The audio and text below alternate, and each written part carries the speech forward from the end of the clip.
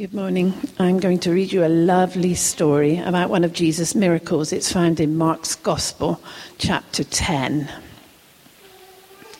The title is Blind Bartimaeus Receives His Sight. Then they came to Jericho. As Jesus and his disciples, together with a large crowd, were leaving the city, a blind man, Bartimaeus, which means son of Timaeus, was sitting by the roadside begging. When he heard that it was Jesus of Nazareth, he began to shout, "Jesus, Son of David, have mercy on me." Jesus stopped and said, "Call him." So they called to the blind man, "Cheer up, on your feet, he's calling you." Throwing his cloak aside, he jumped to his feet and came to Jesus. "What do you want me to do for you?" Jesus asked him. The blind man said, "Rabbi, I want to see."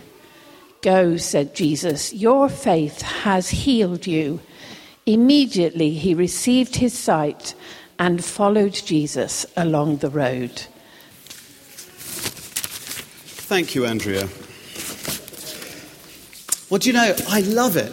I love it when, as I said at the beginning, I love it when families bring their children to baptism here at St. Matthew's, and we feel really blessed when you do, because it's a really special occasion. It's an occasion of joy, and it's also an occasion when families and friends get together, don't they, to celebrate, and that's great. But I also love it for another reason, and the other reason I love it is because it's an opportunity for me to tell you, or to remind you, if you knew already, about the greatest story on earth.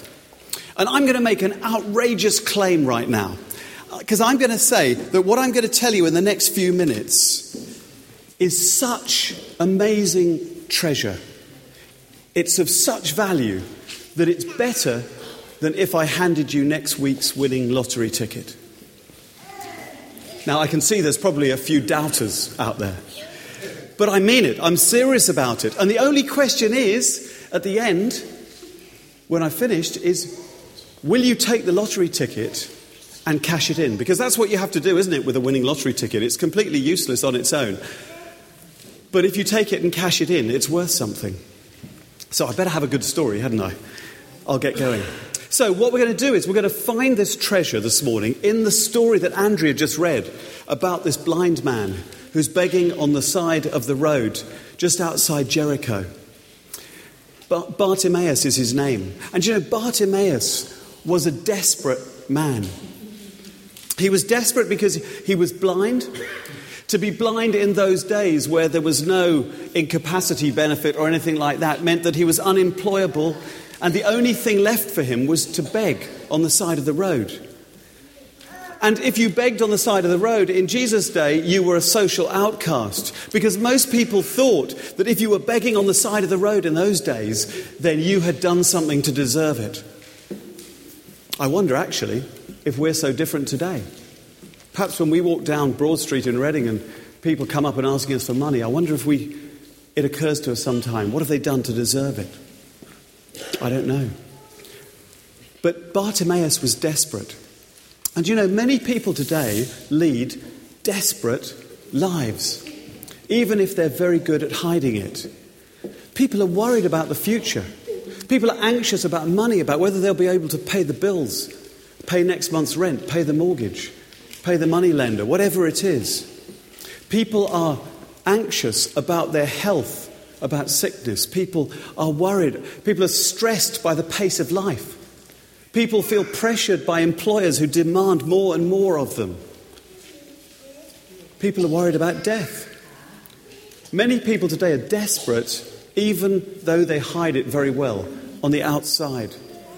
And you know, in my earlier life, if you like, when I was in business, and I was quite successful in business, and I made quite a lot of money at the time, and I had a nice house, and I had a nice family, all those things. I still have a nice family, but all those things. But on the inside, I was all right on the outside, but on the inside, I was desperately searching and seeking for something that would ultimately satisfy me, something that would ultimately give me fulfillment in my life, because the money and the material things, they weren't doing it. And you know, one of the greatest newspaper columnists, a chap called Bernard Levin, he wrote this. He said, countries like ours are full of people who have all the material comforts they desire, together with such things as a happy family, and yet lead lives of quiet desperation, understanding nothing but the fact that there is a hole inside them. And that however much food and drink they pour into it, however many cars and television sets they cram into it, however many well-balanced children and loyal friends they parade around the edges of it, it aches. I don't know if you know Robbie Williams' songs, but he wrote a song which had the lyrics, "There's a hole in my soul." And many of Robbie Williams' songs speak of a life where he's spent searching and seeking for something that he cannot get through celebrity and money, all the money that even he has. And so people are leading lives of quiet desperation. And then what happened to me 14 years ago, and what happened to Bartimaeus, the blind man on the side of the road, is that one day Jesus came walking by. He came walking by, and for me that happened 14 years ago in a little church in South Africa. I was on a business trip to Johannesburg when I went to stay with a friend over the weekend called Chris, and he took me to this little thatched roof church out in a rural location. And it wasn't a church that I recognised at all, if you like. It had no altar, it had no organ, it had no pews, it had no vicar. But in the hour that I spent in that church, I felt an incredible sense of the powerful presence of God and the most amazing feeling of love and joy pouring through me. And I knew that I'd met with God. I knew that I'd got a glimpse of this treasure that could be the thing that would fulfill me. And the only question is, when Jesus walks by our lives, is will we grasp the opportunity? Because blind Bartimaeus was sitting on the side of the road, and Jesus comes by, and he thinks maybe this man I've heard about has an answer to my life. And so he calls out, he says, "Have mercy on me, Lord. Have mercy on me." And do you know what happens? The first thing that happens, it says, is that the crowd, many people rebuked him and told him to be quiet. In other words, they said, "Shut up, be quiet. Jesus isn't for you. You're just a blind beggar on the street." And do you know what? I used to be like that. If people suggested to me church or God or Jesus, I used to say, "It's not for me. That's not for me. Jesus hasn't got anything for me."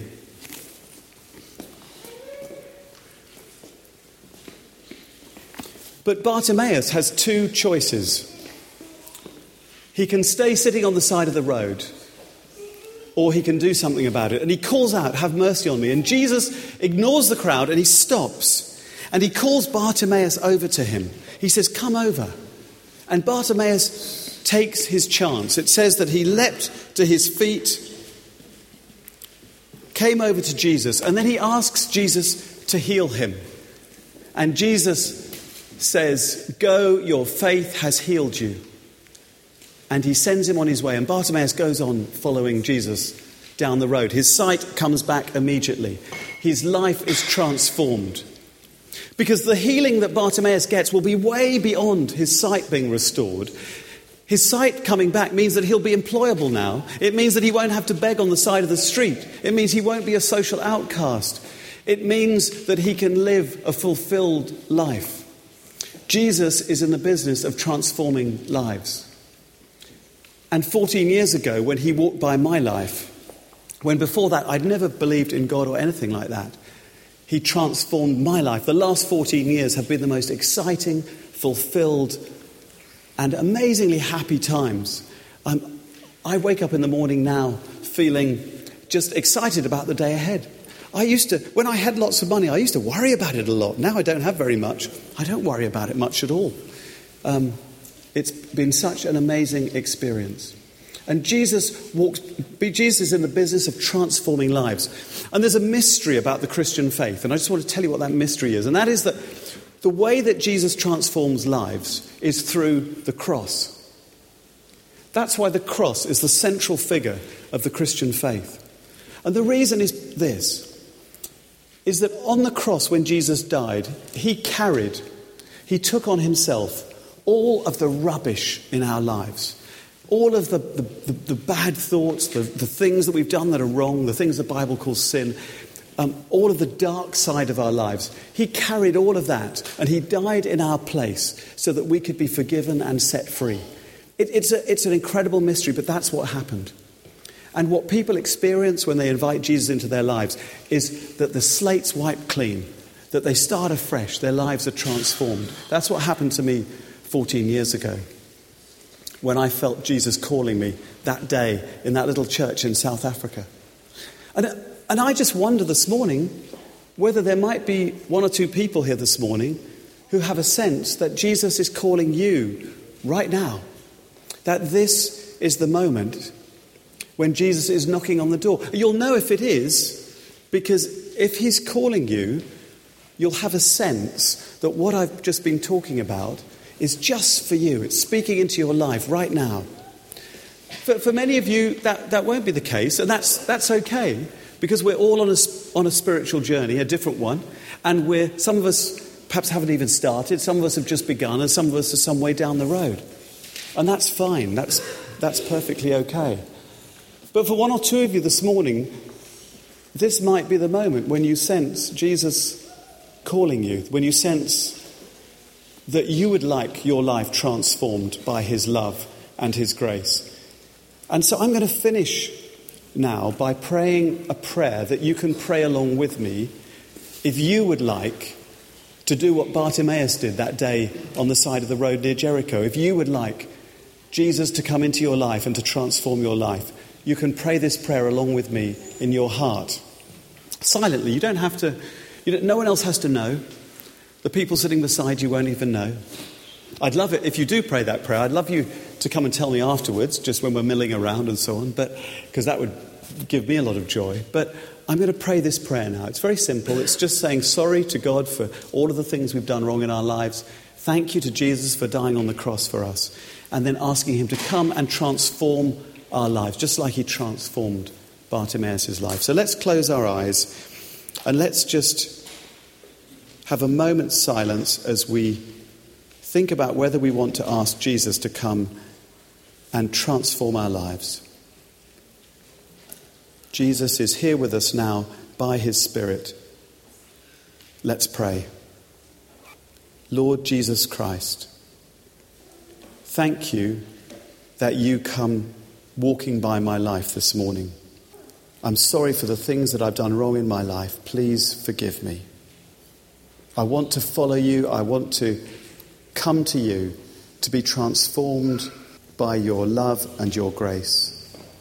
Would you come into my life, heal me, change me, transform me, and be with me forever.